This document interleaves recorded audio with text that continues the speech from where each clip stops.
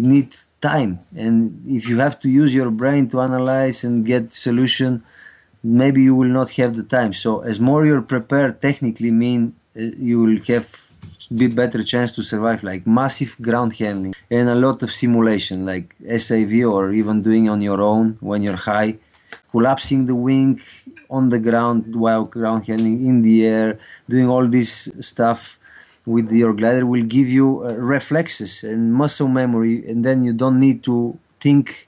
You will be reacting instinctively, and that will be really, really a best friend for you. If you can if people can work on that, I think that will be really, really good for everyone. Some fantastic advice there from the great Veselin Ovkarov, a Bulgarian acro pilot and cross-country pilot, Red Bull athlete. He and I had a great talk. You're going to love this show. Before we get into it, just wanted to apologize for the long delay over the Christmas holidays. Tried to track down a number of different people for podcasts and have done so now, but it was pretty tricky over the holidays. So this one was tough to edit. Got some tough sound with doing it over Skype, and he had a big crackling fire going on in the background, which sounded lovely actually. But anyway, it was kind of tough to do. So I apologize for the long delay, but we got some great shows now and coming up for you in the next few weeks. I think you're going to really enjoy it. I really appreciate all the feedback. Got some fantastic feedback over the holidays from my sister, who's an NPR producer and reporter. She gave me a lot of valuable advice, so I think we can look forward to these just getting better and better. Got some great personalities and people lined up. Just got back from Mexico. Heard from a lot of people down there that these are really impacting them in a positive way, so that's really inspiring. Helps me keep them going. Thank you so much. Thank you also for all of your generous donations. They go a long ways. I'm actually building a sound room here, so we're going to take this to the next level here, hopefully in the next few weeks. Veso, fantastic personality, great guy. We had a really cool talk. Look forward to doing some projects with him in the future. Thanks to Igor Maui, who put me on to him. But he's just got one great piece of advice after another in this show, kind of seaming the bridge between acro and cross country and safety, and we get into all kinds of good stuff. So without going into it here, I'm just going to get right into it. Without further ado, Veso Ovkarov. Don't care how long you go, how long you stay. Yeah, good time treatment, bring it home one day. But someday, baby, you ain't gonna trouble for me anymore. Goodbye, girl, better get close, get gone. Had a great time, got me pretty good. Had a good thing, but we got more than you ain't got. Veso, it's great to finally get you on the horn here. You're a long ways away from me in terms of time zones. In Bulgaria, we've been trying to do this for weeks. I'm excited to finally get a chance to talk to you. Same.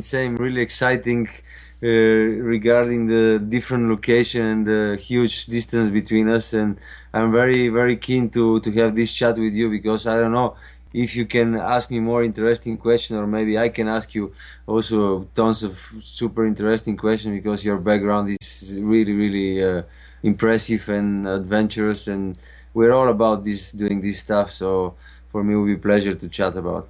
Yeah, I was totally wrapped the last few nights watching your videos, flytheearth.com. I know it's your website, and reading your bio on the Red Bull page. My gosh, man, you have really conquered the earth in terms of paragliding. How did you get into all this?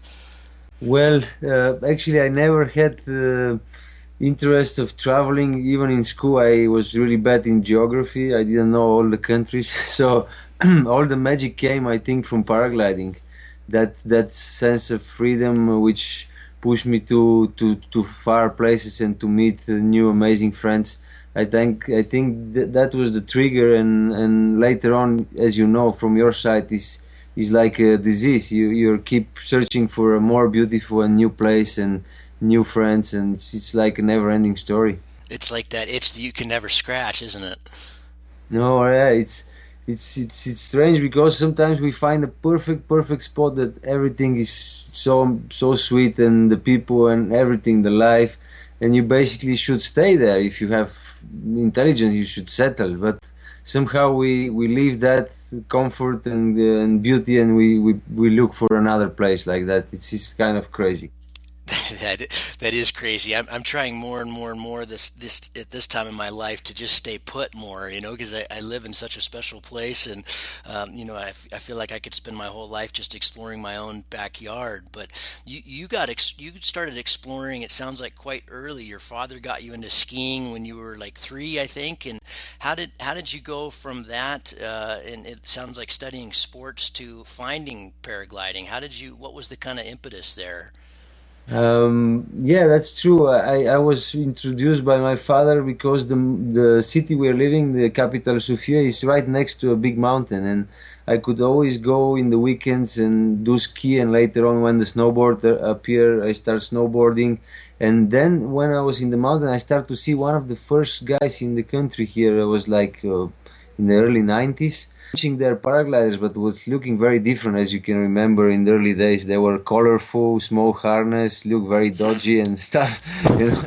And I was very, very impressed by this picture. I was like, wow, I have to try one day. And then I was lucky to end up with a friend in the university, and he was very different. We were in the mountain. He was looking very weird and different. I go to talk to him, and he tell me I'm flying. And I said I'm also flying with my snowboard, like 20 meters, sometimes more, but it's finishing a lot of time with pain. And he said, no, paragliding is very easy to fly, and you don't have pain. And I was like, wow, that's my contact. And then I make a present to myself.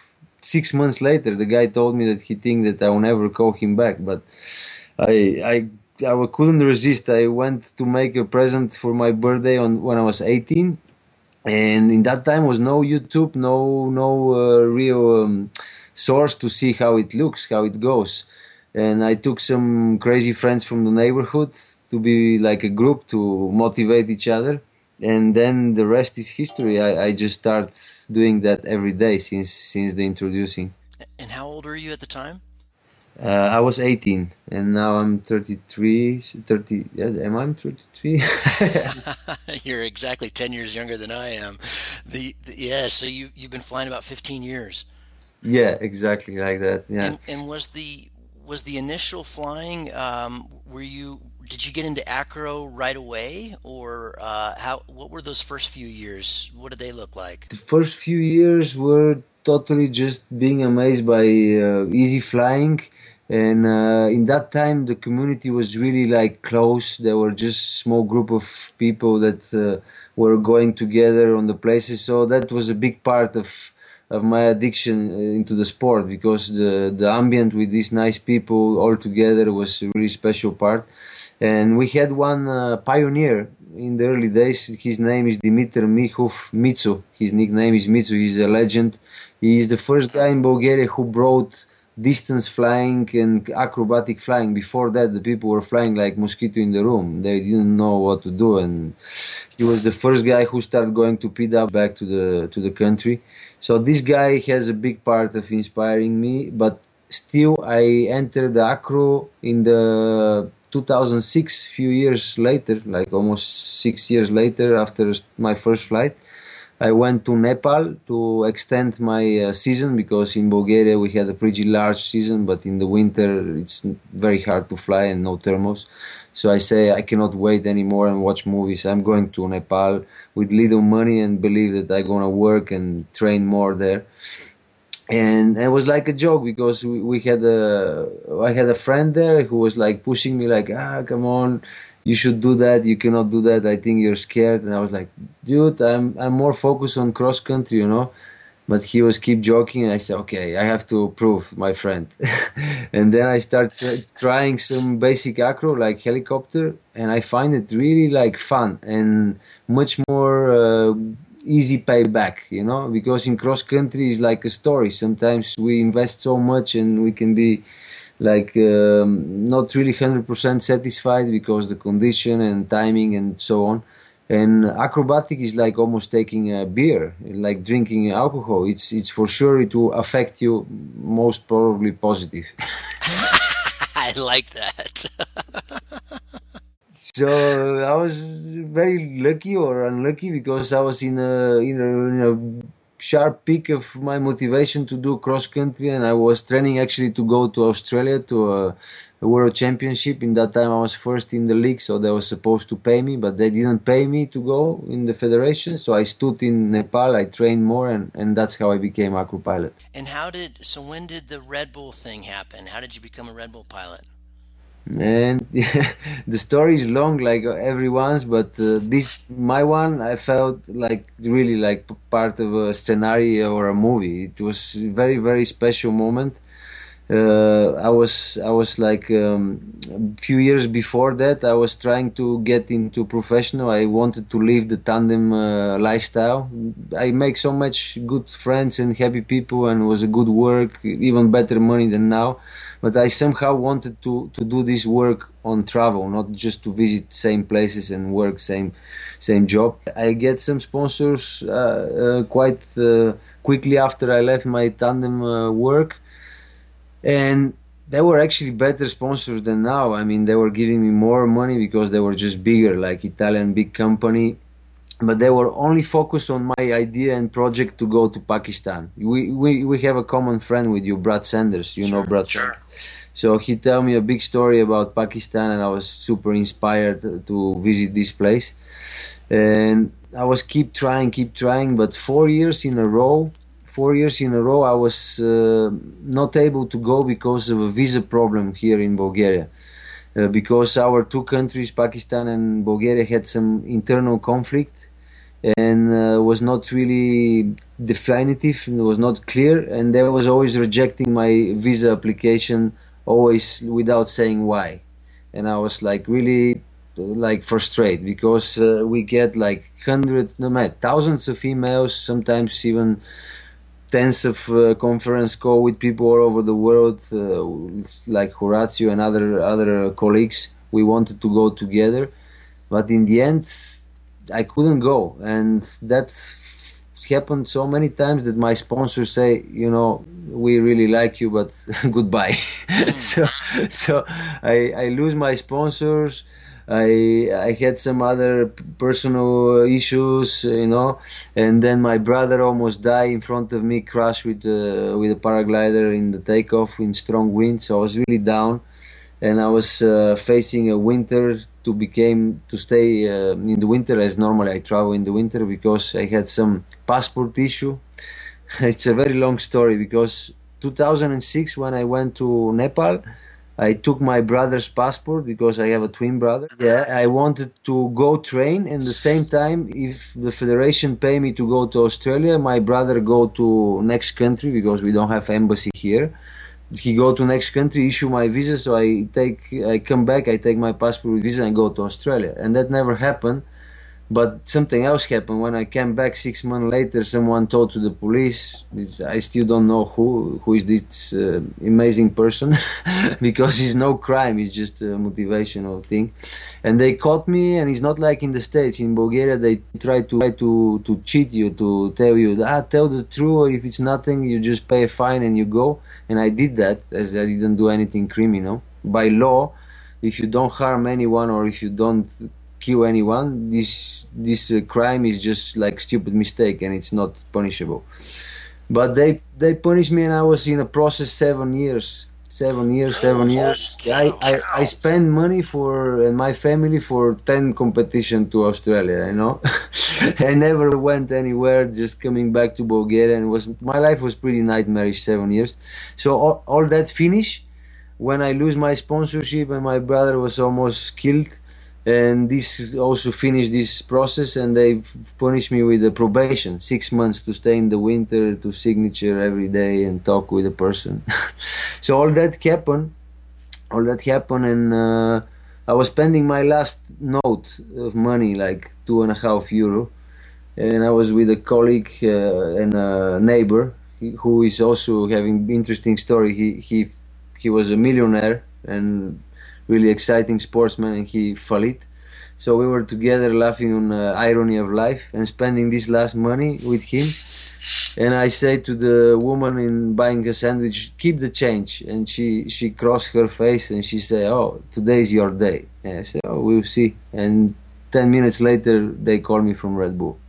You're kidding. You were down to literally zero. Yeah. I love it. That is fantastic. Okay, so we got to talk about a couple things here. One, your brother, what happened? He was lucky because he could be dead. He just had a bad fracture of the right hand wrist and his right foot. All that it's healed now. It's not like 100% the same, but it's already flying and just a bad memory and And was he on this kind of the same track? Was he kind of at your level, or is he at your level? He's in terms of acro and flying. unfortunately not. He never really followed me from the beginning, which made him so separate. He was very dedicated to another crazy sport, pool, like billiard. He was one of the best in Bulgaria. So he decided to fly 10 years later. And now he's just catching me. He's dropping me with a tandem. He's flying some tandem, doing some cross country and basic acro.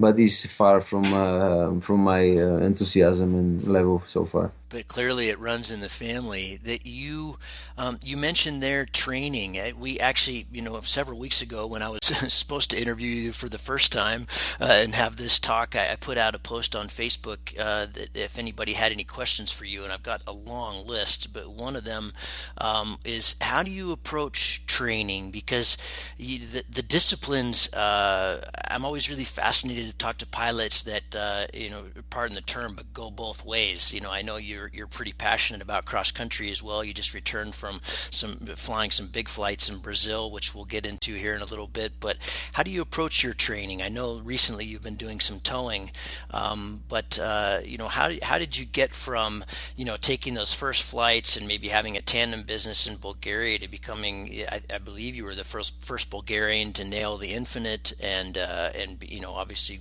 becoming a Red Bull pilot, which is no mean feat in itself. How did that? Can you walk me through some of that progression?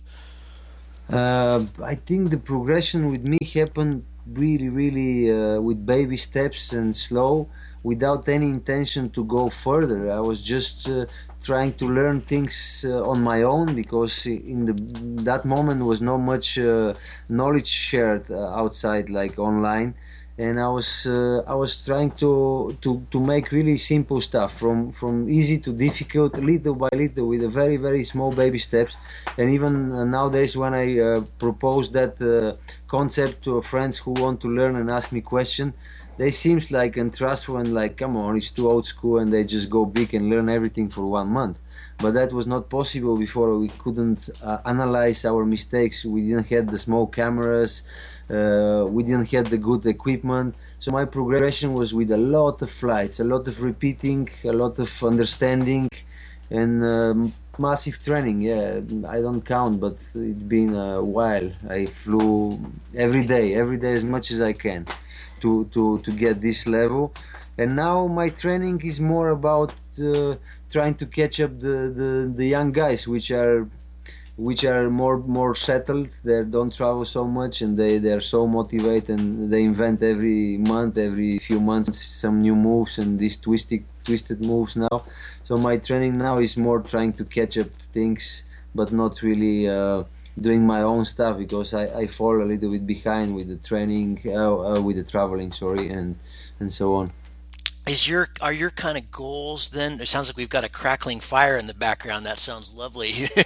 I wish I had one going myself. Are your goals then with paragliding now? Is it more towards the competition end of things, and on the acro on the World Cup, or is it more towards the travel and exploration and filmmaking? Actually, it never been to a competition. It's a strange thing that even this is a major part of the sport, because the first impression and feeling of this sport was the freedom, and when we feel free, we don't want to compare with anyone, even if that mean progress to certain extent of the sport.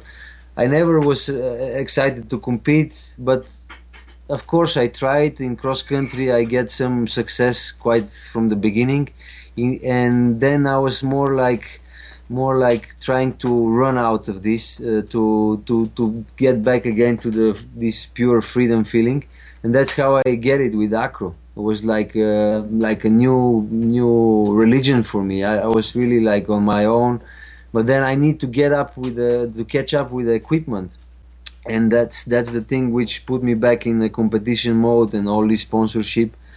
So I'm not really interested to do a lot of competition, but it's an important part for my sponsors, and also I assume it's good for me to be cutting edge on a technical side, and of course safety. But from inside, I'm more like keen to do travels and to do new adventure projects with friends, and of course filming is a really rewarding part, because it's not just a blind memory, it's something you can see back and share with everyone. And do you see, you said you're 33, do you see this being able to cover, paragliding and sponsorship? Do you see it being able to cover your lifestyle? Do you have a family? I don't have kids and wife. I have a girlfriend, and I have my two brothers. One of them live in Germany, and my mother and my father. Luckily, they're independent and healthy, so I don't need to worry too much. And my expenses are very low. Just basically have to feed myself. And the biggest support and help, it's funny, but it's coming not from the sponsor, because sponsors pay my tickets and maybe my sandwiches around the world, but all the other expenses are coming from the community and the friends.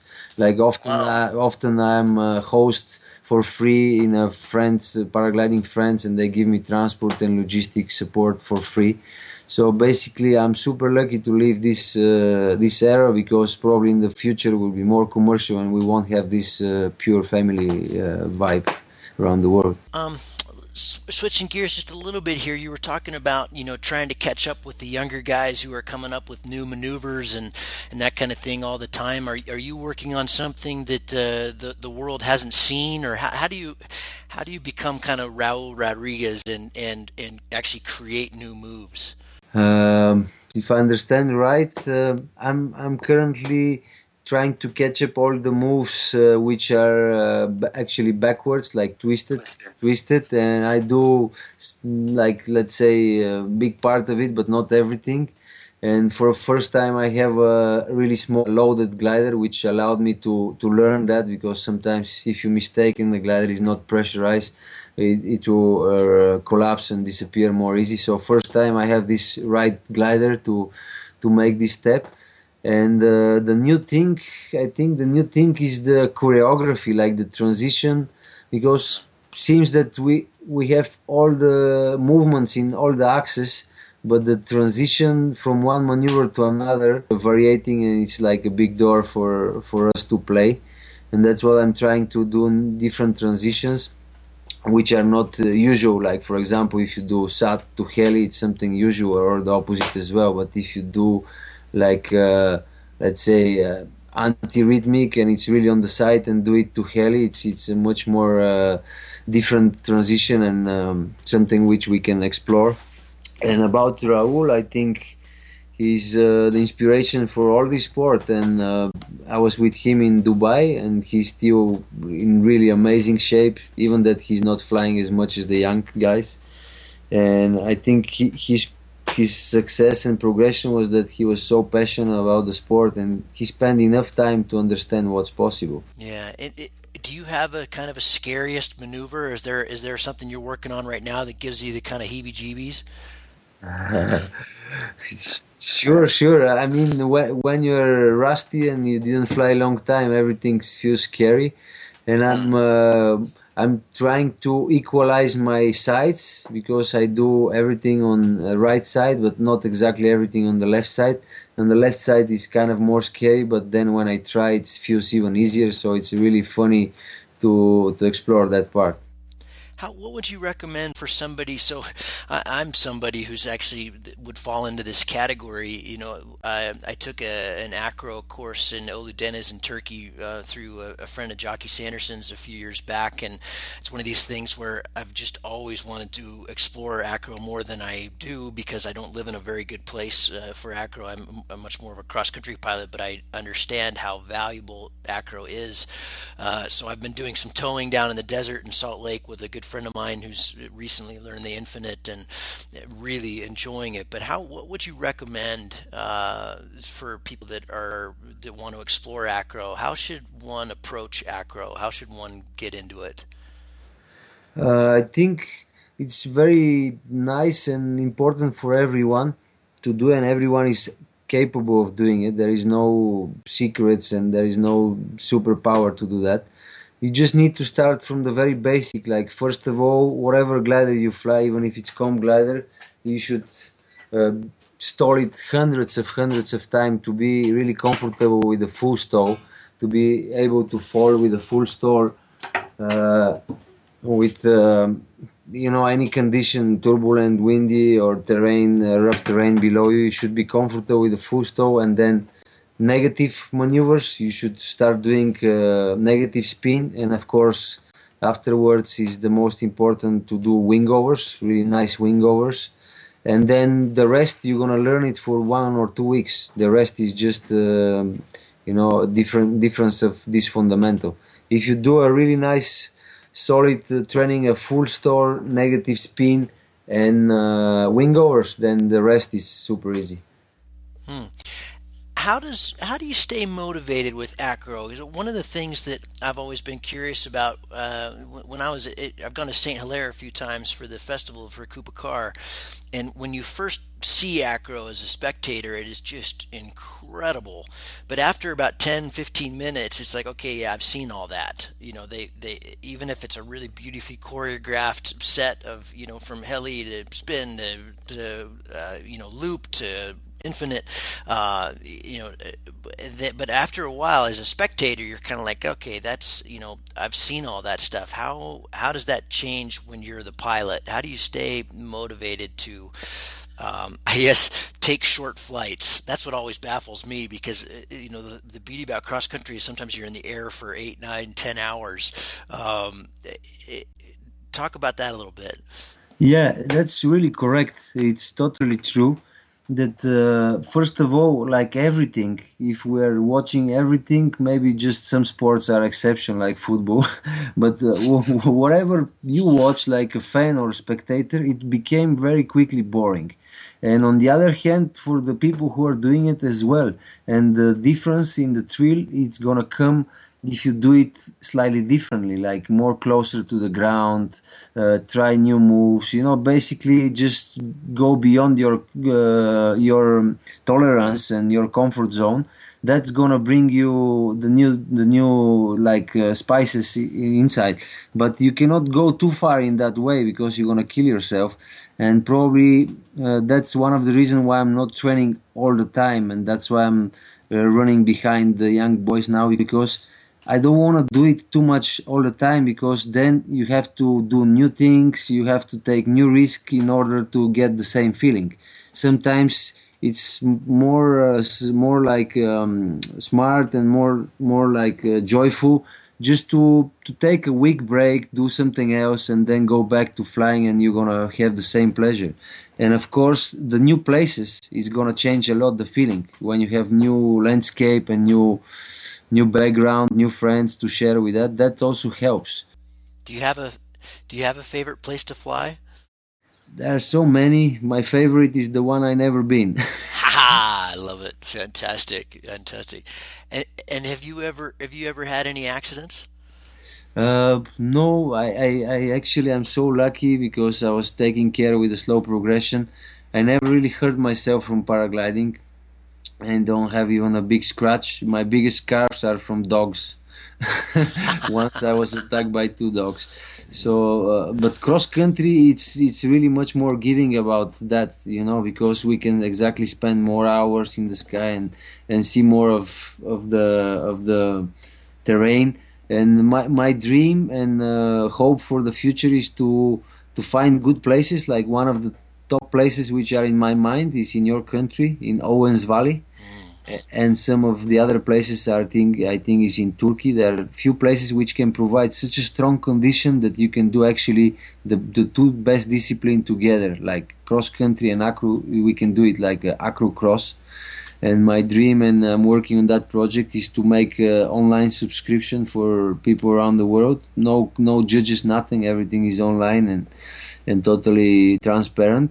and we can try to fly some distance with acro glider and do maneuvers on the way. That will deliver you the best feeling, because sometimes in cross country I feel so nice, the altitude is great, everything is perfect, but then I want to push something a little bit more. Just when you feel on the peak of this moment, you want to go a little bit wild, and then you don't want to hurt the glider and you cannot do this and that. Same with the acro. When it's so nice that you can stay up and down for many hours, then you want to move. You don't want to stay in the same bush there. You want to move. And that's something we can actually do. I've done it 2007. I closed a 103-kilometer task in Turkey without instruments and hundreds of maneuvers on the way with a 17 square meter. Ah, that's a riot. I love it.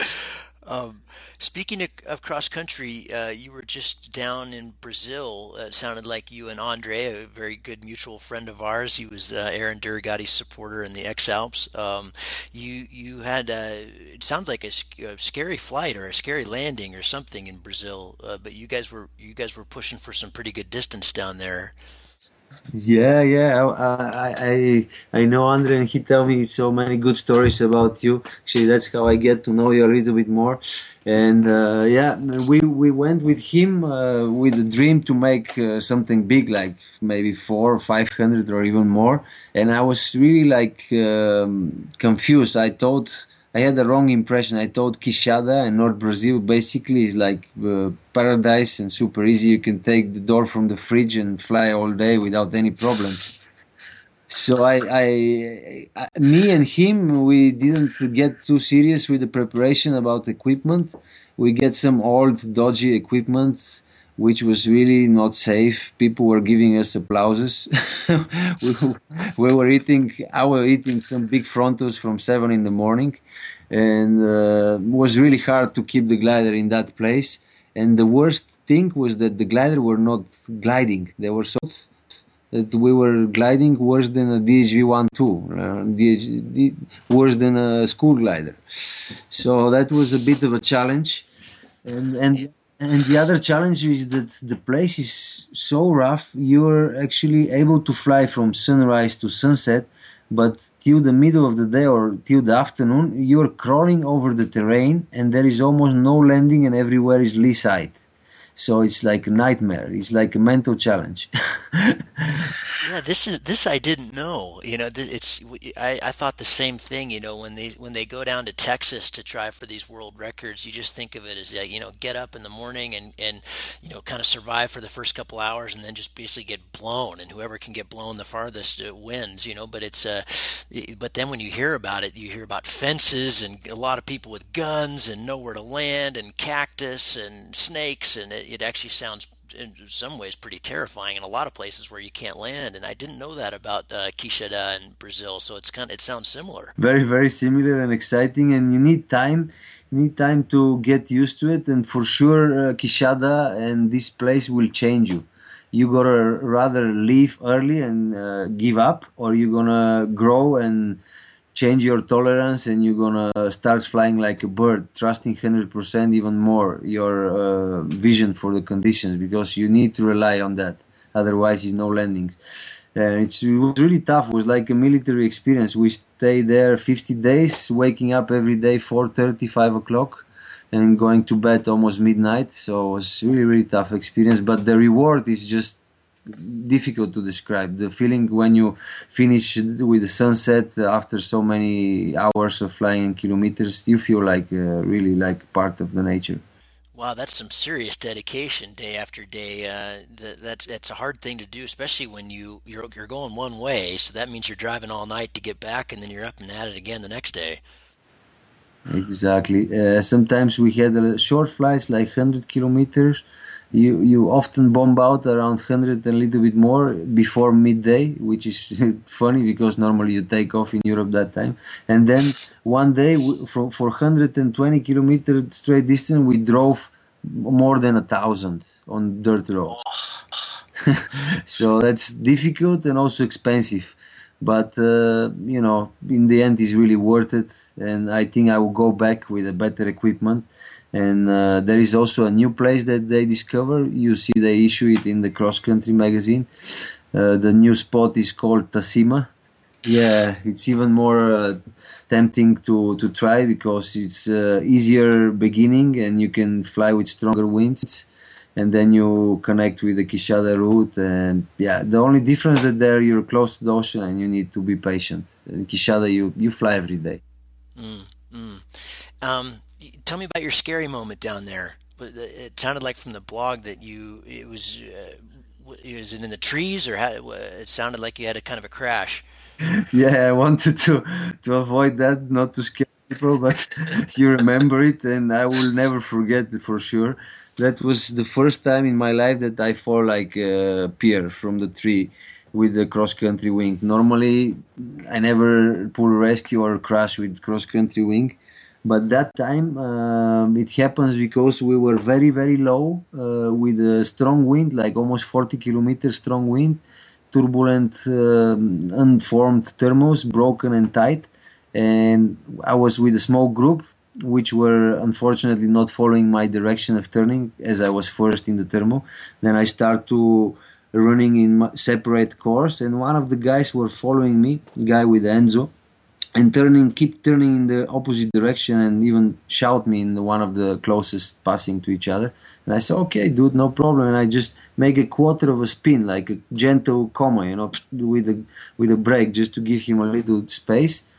And then I looked up, and my glider had a double cravat, one from the left and one from the right, both more than 30%, and the glider was parachuting.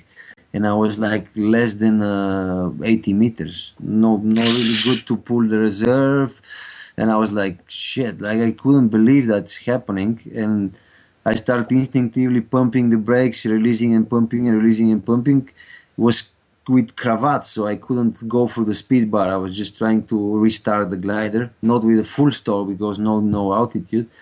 And the glider recovered in the very, very last moment, shoots and turned me with the wind, and I was like 90 degrees, like wing over with the wind, and then swinging into the dry forest. Luckily, everything else was going to kill me, but this dry forest, like 6-7 meter high trees, and some cactuses which I didn't hit. Luckily, these trees stopped me, and I was so lucky. Just a small injury, like pain in the neck, pain in the shoulder, and in the knee, in the ankle.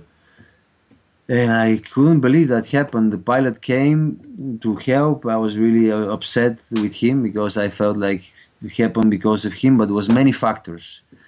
It was more than 2-3 factors what kills people normally. You're flying a dodgy glider, you're doing some bullshit very low, the people taking your way, so on and so on. And then I was resting for a week, and then I decided to try again this glider. I didn't want to be scared from something.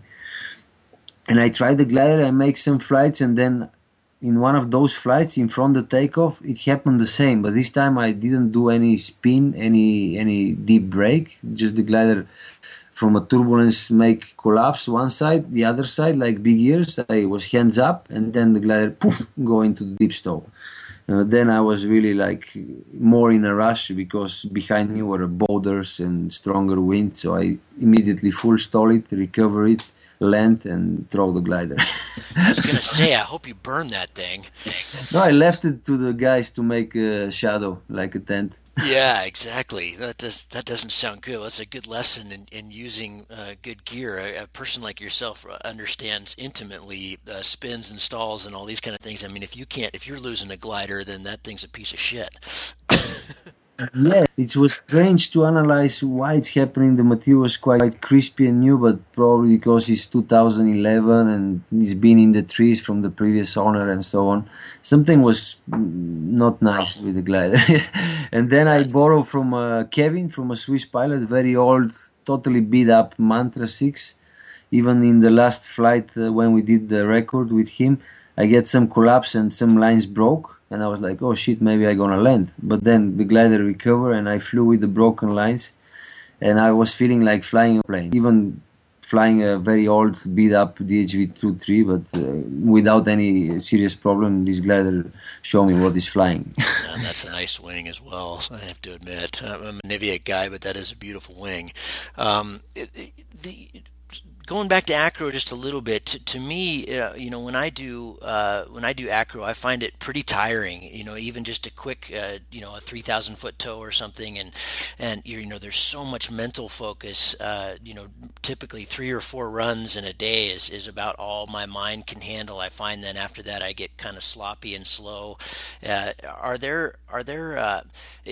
Is that the same for when you're a professional acro pilot? Do you still find it quite tiring? And if so, how do you train for that? Yeah, for sure. When I'm a little bit rusty, I didn't fly a long time. I felt the same, like very tiring after 3, 4 flights. For sure, if you do it nice, the excitement will help you to continue. And even if you do bad, this is also kind of motivation.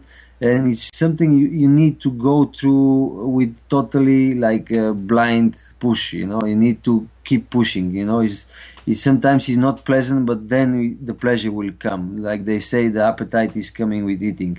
If we just keep this indicator stop us, then we will never really change. Which is still fine, but if we want to learn more and to enjoy more, we need to push more and find a better place, like no turbulence, good safety level. That always helps. Good altitude. You can stop, analyze, watch the videos that can help you to see that you didn't been in danger. Nothing really bad happened. Sometimes we are like excited or stressed a little bit.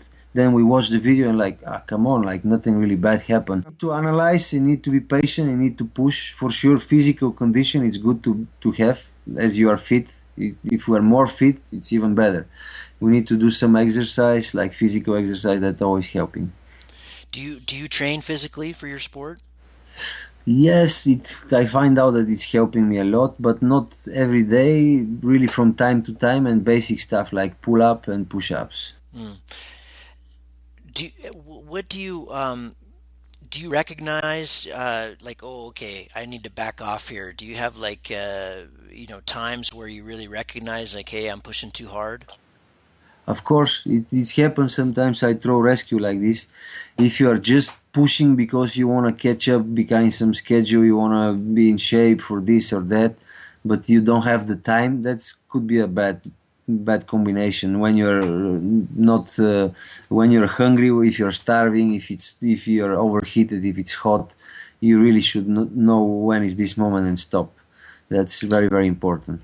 If you had times in your career or in the past 15 years where you've have you gotten so scared you've had to back away? You mentioned that was a really scary time in Brazil, and it sounds like you got back into it kind of a week later, and that was more gear oriented. But have you ever had a time where you're really pretty scared of the sport and had to go away?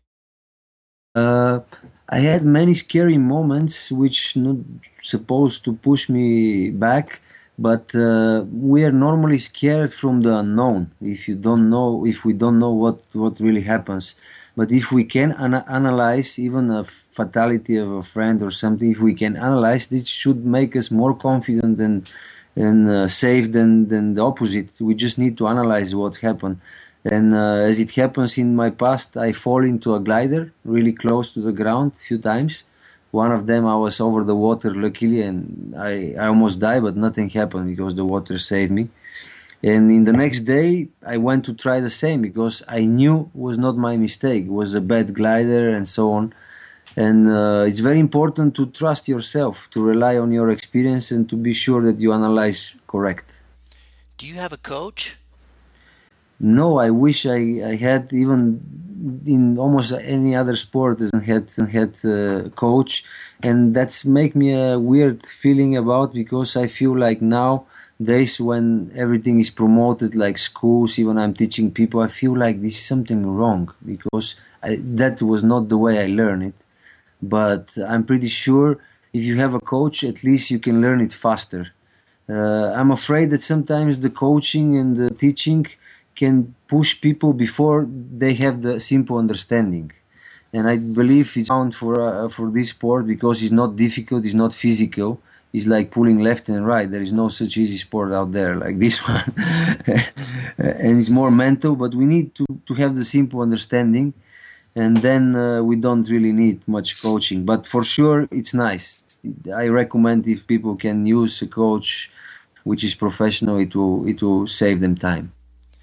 Yeah, I think, as you get, as you progress and start ticking off, higher and higher boxes, I think we forget about how important that, not really forget, but that how important that progression is. I think that, I've said for a long time that I can't imagine, even doing any 5K cross country without having a really solid SIV background. Talk to me about safety and how, what advice would you give your 50-hour self? When you look back at your career and mistakes that we all make, what could you have approached differently? That's something what I recommend now to my friends and students, which is really vital, I think, and can save you. Because not every time the luck it will be on your side, and there are three type of people from my observation in the sport. Like two type of them, they had panic. One of them blockade, the other just overreact. And even if you're from the third part, which is not having time to be scared, just watching and analyzing, sometimes you need time, and if you have to use your brain to analyze and get solution, maybe you will not have the time. So as more you're prepared technically, you will have be better chance to survive, like massive ground handling and a lot of simulation like SAV, or even doing on your own when you're high, collapsing the wing on the ground while ground handling in the air, doing all this stuff with your glider will give you reflexes and muscle memory, and then you don't need to think, you will be reacting instinctively, and that will be really, really a best friend for you. If you can if people can work on that, I think that will be really, really good for everyone. I think that's beautifully said. It seems to me like that's the real tie and connection between acro and cross country. The two disciplines are really not so separate, are they? I mean, I think again and again we see the pilots that do really well flying cross country are also really good acro pilots, and I think vice versa. Would you agree with that? Absolutely. I always say to our friends, especially those who are more cross-country orientated, when they ask like how to do this and that. For example, to work in a broken thermal, to make one broken thermal to the cloud and to work in this condition, this is more difficult than doing acro. That technically, like you need more feeling, more understanding, and also you work with meteorology and terrains. You basically have more knowledge than an acro pilot. The acro is just like gymnastics. It's super easy. It's more easy, but they both fit. In the beginning, basic acro stuff will give you really relaxed feeling in turbulent condition. But then if you develop this feeling with cross country, later you can learn acro very quickly. Like that helps me so much because I had a massive cross country experience and some basic acro experience, and when I decided to learn was just easy, even on my own without coach. What excites you more now, acro or cross country? I think they're both exciting if we do it in a new dimension. Like if we go to fly in a new place, for sure it's super exciting. If I have to try some new maneuver, it's gonna be super exciting. So we decide which is the most exciting, but for me, cross country is the real passion. When I look at I was exploring your website last night, flytheearth.com, which I would encourage our listeners to check out. It's phenomenal, and your films and videos are just amazing, very, very inspiring. You've been all over the place, South America, North America, all over Africa. What are your plans this year? I have a really nice plan to go to Venezuela to jump from the waterfall because Angel Falls. I started base jumping a few years ago, and now it's like kind of my hobby, something which puts me away from all the stress and material stuff and so on. So that's the first thing I want to do: jump from the waterfall, and then later, hopefully, to go to California to finish my education with the wingsuit, because I want to be capable for the summer to jump from the mountain. with a wingsuit. And for the summer, the plan is Pakistan again, plus the World Cup Acro Tour. And that's more or less about. Yeah, hopefully in the next winter, so I mean October, November next year, hopefully I will visit friends in Australia and New Zealand because I never been there. I find it hysterical that you undertake base jumping to get away from the stress. I love it. That's fantastic. You and I have quite similar personalities.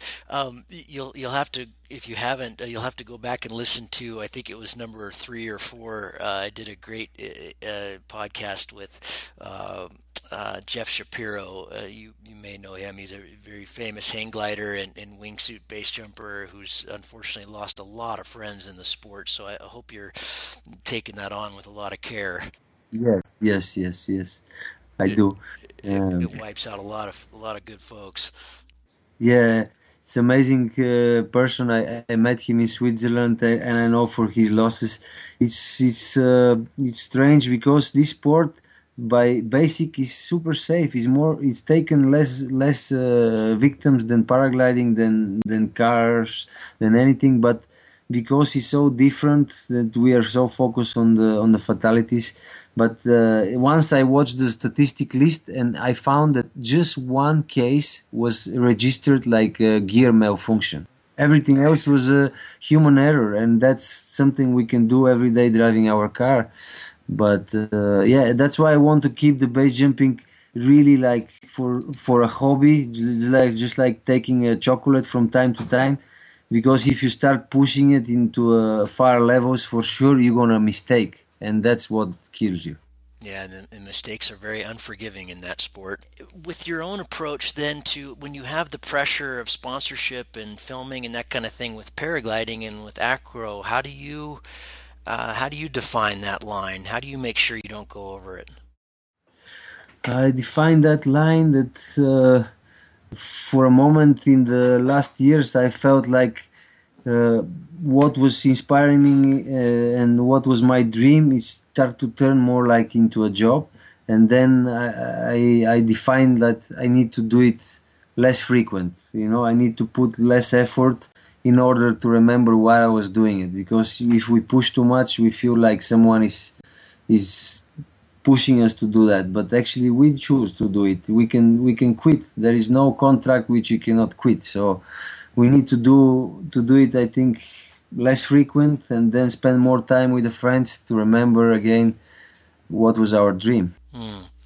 So I've had a lot of people, a lot of friends that have gone through, quite scary times or maybe an accident, and then suddenly they realize that they still want to do it, but it's not fun.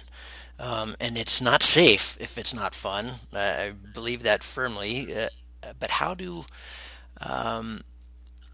can people make it fun again? I think everything has an expiration date, even such a beautiful passion which we discover. And if we squeeze it so far, of course, we will receive less. And more fun we can do it like seeing it from different perspective. Make the travels maybe not with professional friends, but with beginners to teach them, or start new sport. Like I start with the base jumping. That's put me in this pure mode of just being happy with the small things. I think is a common human state that we start to feel like confused from what was giving us direction. It's a common sense for the human mind. I couldn't agree more. That's fantastic. I think that there's a lot to be said for hunger, isn't there? I mean, I think that if you mix in other things that you're also passionate about, you can come back to it with a lot more, I guess, appreciation.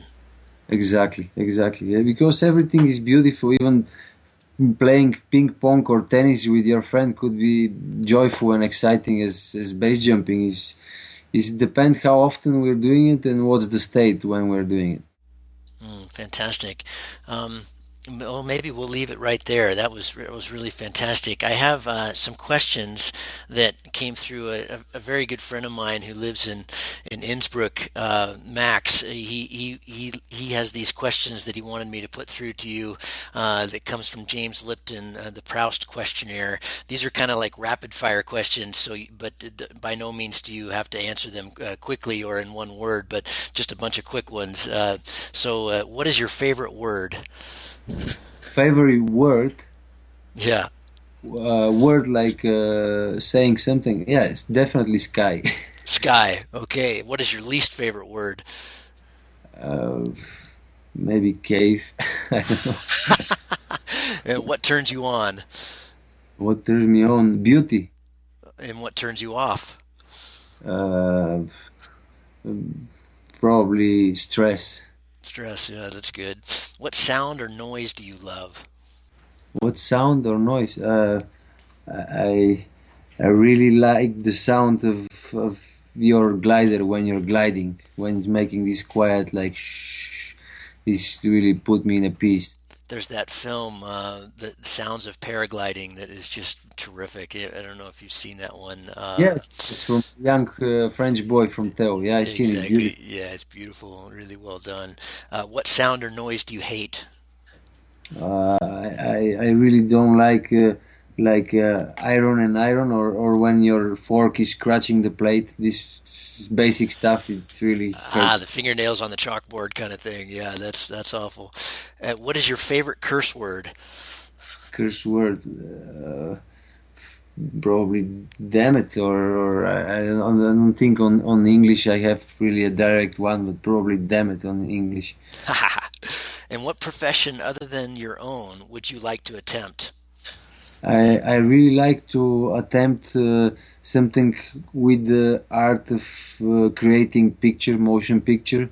I feel like I want to be one day part of a team which is working, because it's kind of art, like having a painting or picture, like moving picture, like a film. That's really interesting. And what profession would you not like to do? I would not like to stay on a desk in office for sure. We all don't want to do that. And if heaven exists, this is great. I love this one. If heaven exists, what would you like to hear God say when you arrive at the pearly gates? If heaven exists, I would like to hear that all your friends are there and waiting to meet, probably. Fantastic, fantastic. I love it. Veso, let's wrap it up there. That was just terrific. I think our listeners are going to love that. Where can people find you, and where can people reach out to you? You obviously have kind of an innate or maybe a practiced ability to teach. I think you can offer a lot to our community. Where can people find you, either online or through Facebook or that kind of thing? Yeah, nowadays I think we're all pretty connected, and the website has all the contacts, and the Facebook is there as well. Skype, mobile, you have my application as well, and I'm looking forward to spend more time with newcomers in the sport, to teach them to share this beautiful sport. For sure, it's something I'm looking forward. Great, fantastic. For those of you who are listening, the website is flytheearth.com. It is terrific. I promise you'll get lost in that for hours watching some of the films and videos and pictures and Veso's travels. So please enjoy. Veso, thank you very, very much. That was terrific. And Happy New Year. This is day 3 of 2016. Happy New Year, by the way. That was really pleasure, and I hope we meet personal and fly together. That will be a really dream. That would be a dream. Fantastic. Thanks, Veso. Talk to you soon.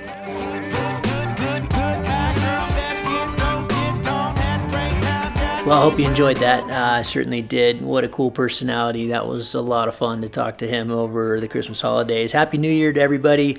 As always, all we ask for is $1 a show. If you got something out of this or one of the previous ones, or if you're just finding this podcast, I really implore you to go back and check out some of the earlier ones. Some great advice there. Really fantastic talk with Jeff Shapiro and Bill Belcourt and Matt Beechner, and hysterical one with Nate Scales. So, go back, take a look, enjoy it, grab it on a car ride or something on your next outing or expedition, and we'll see you on the next one. Cheers.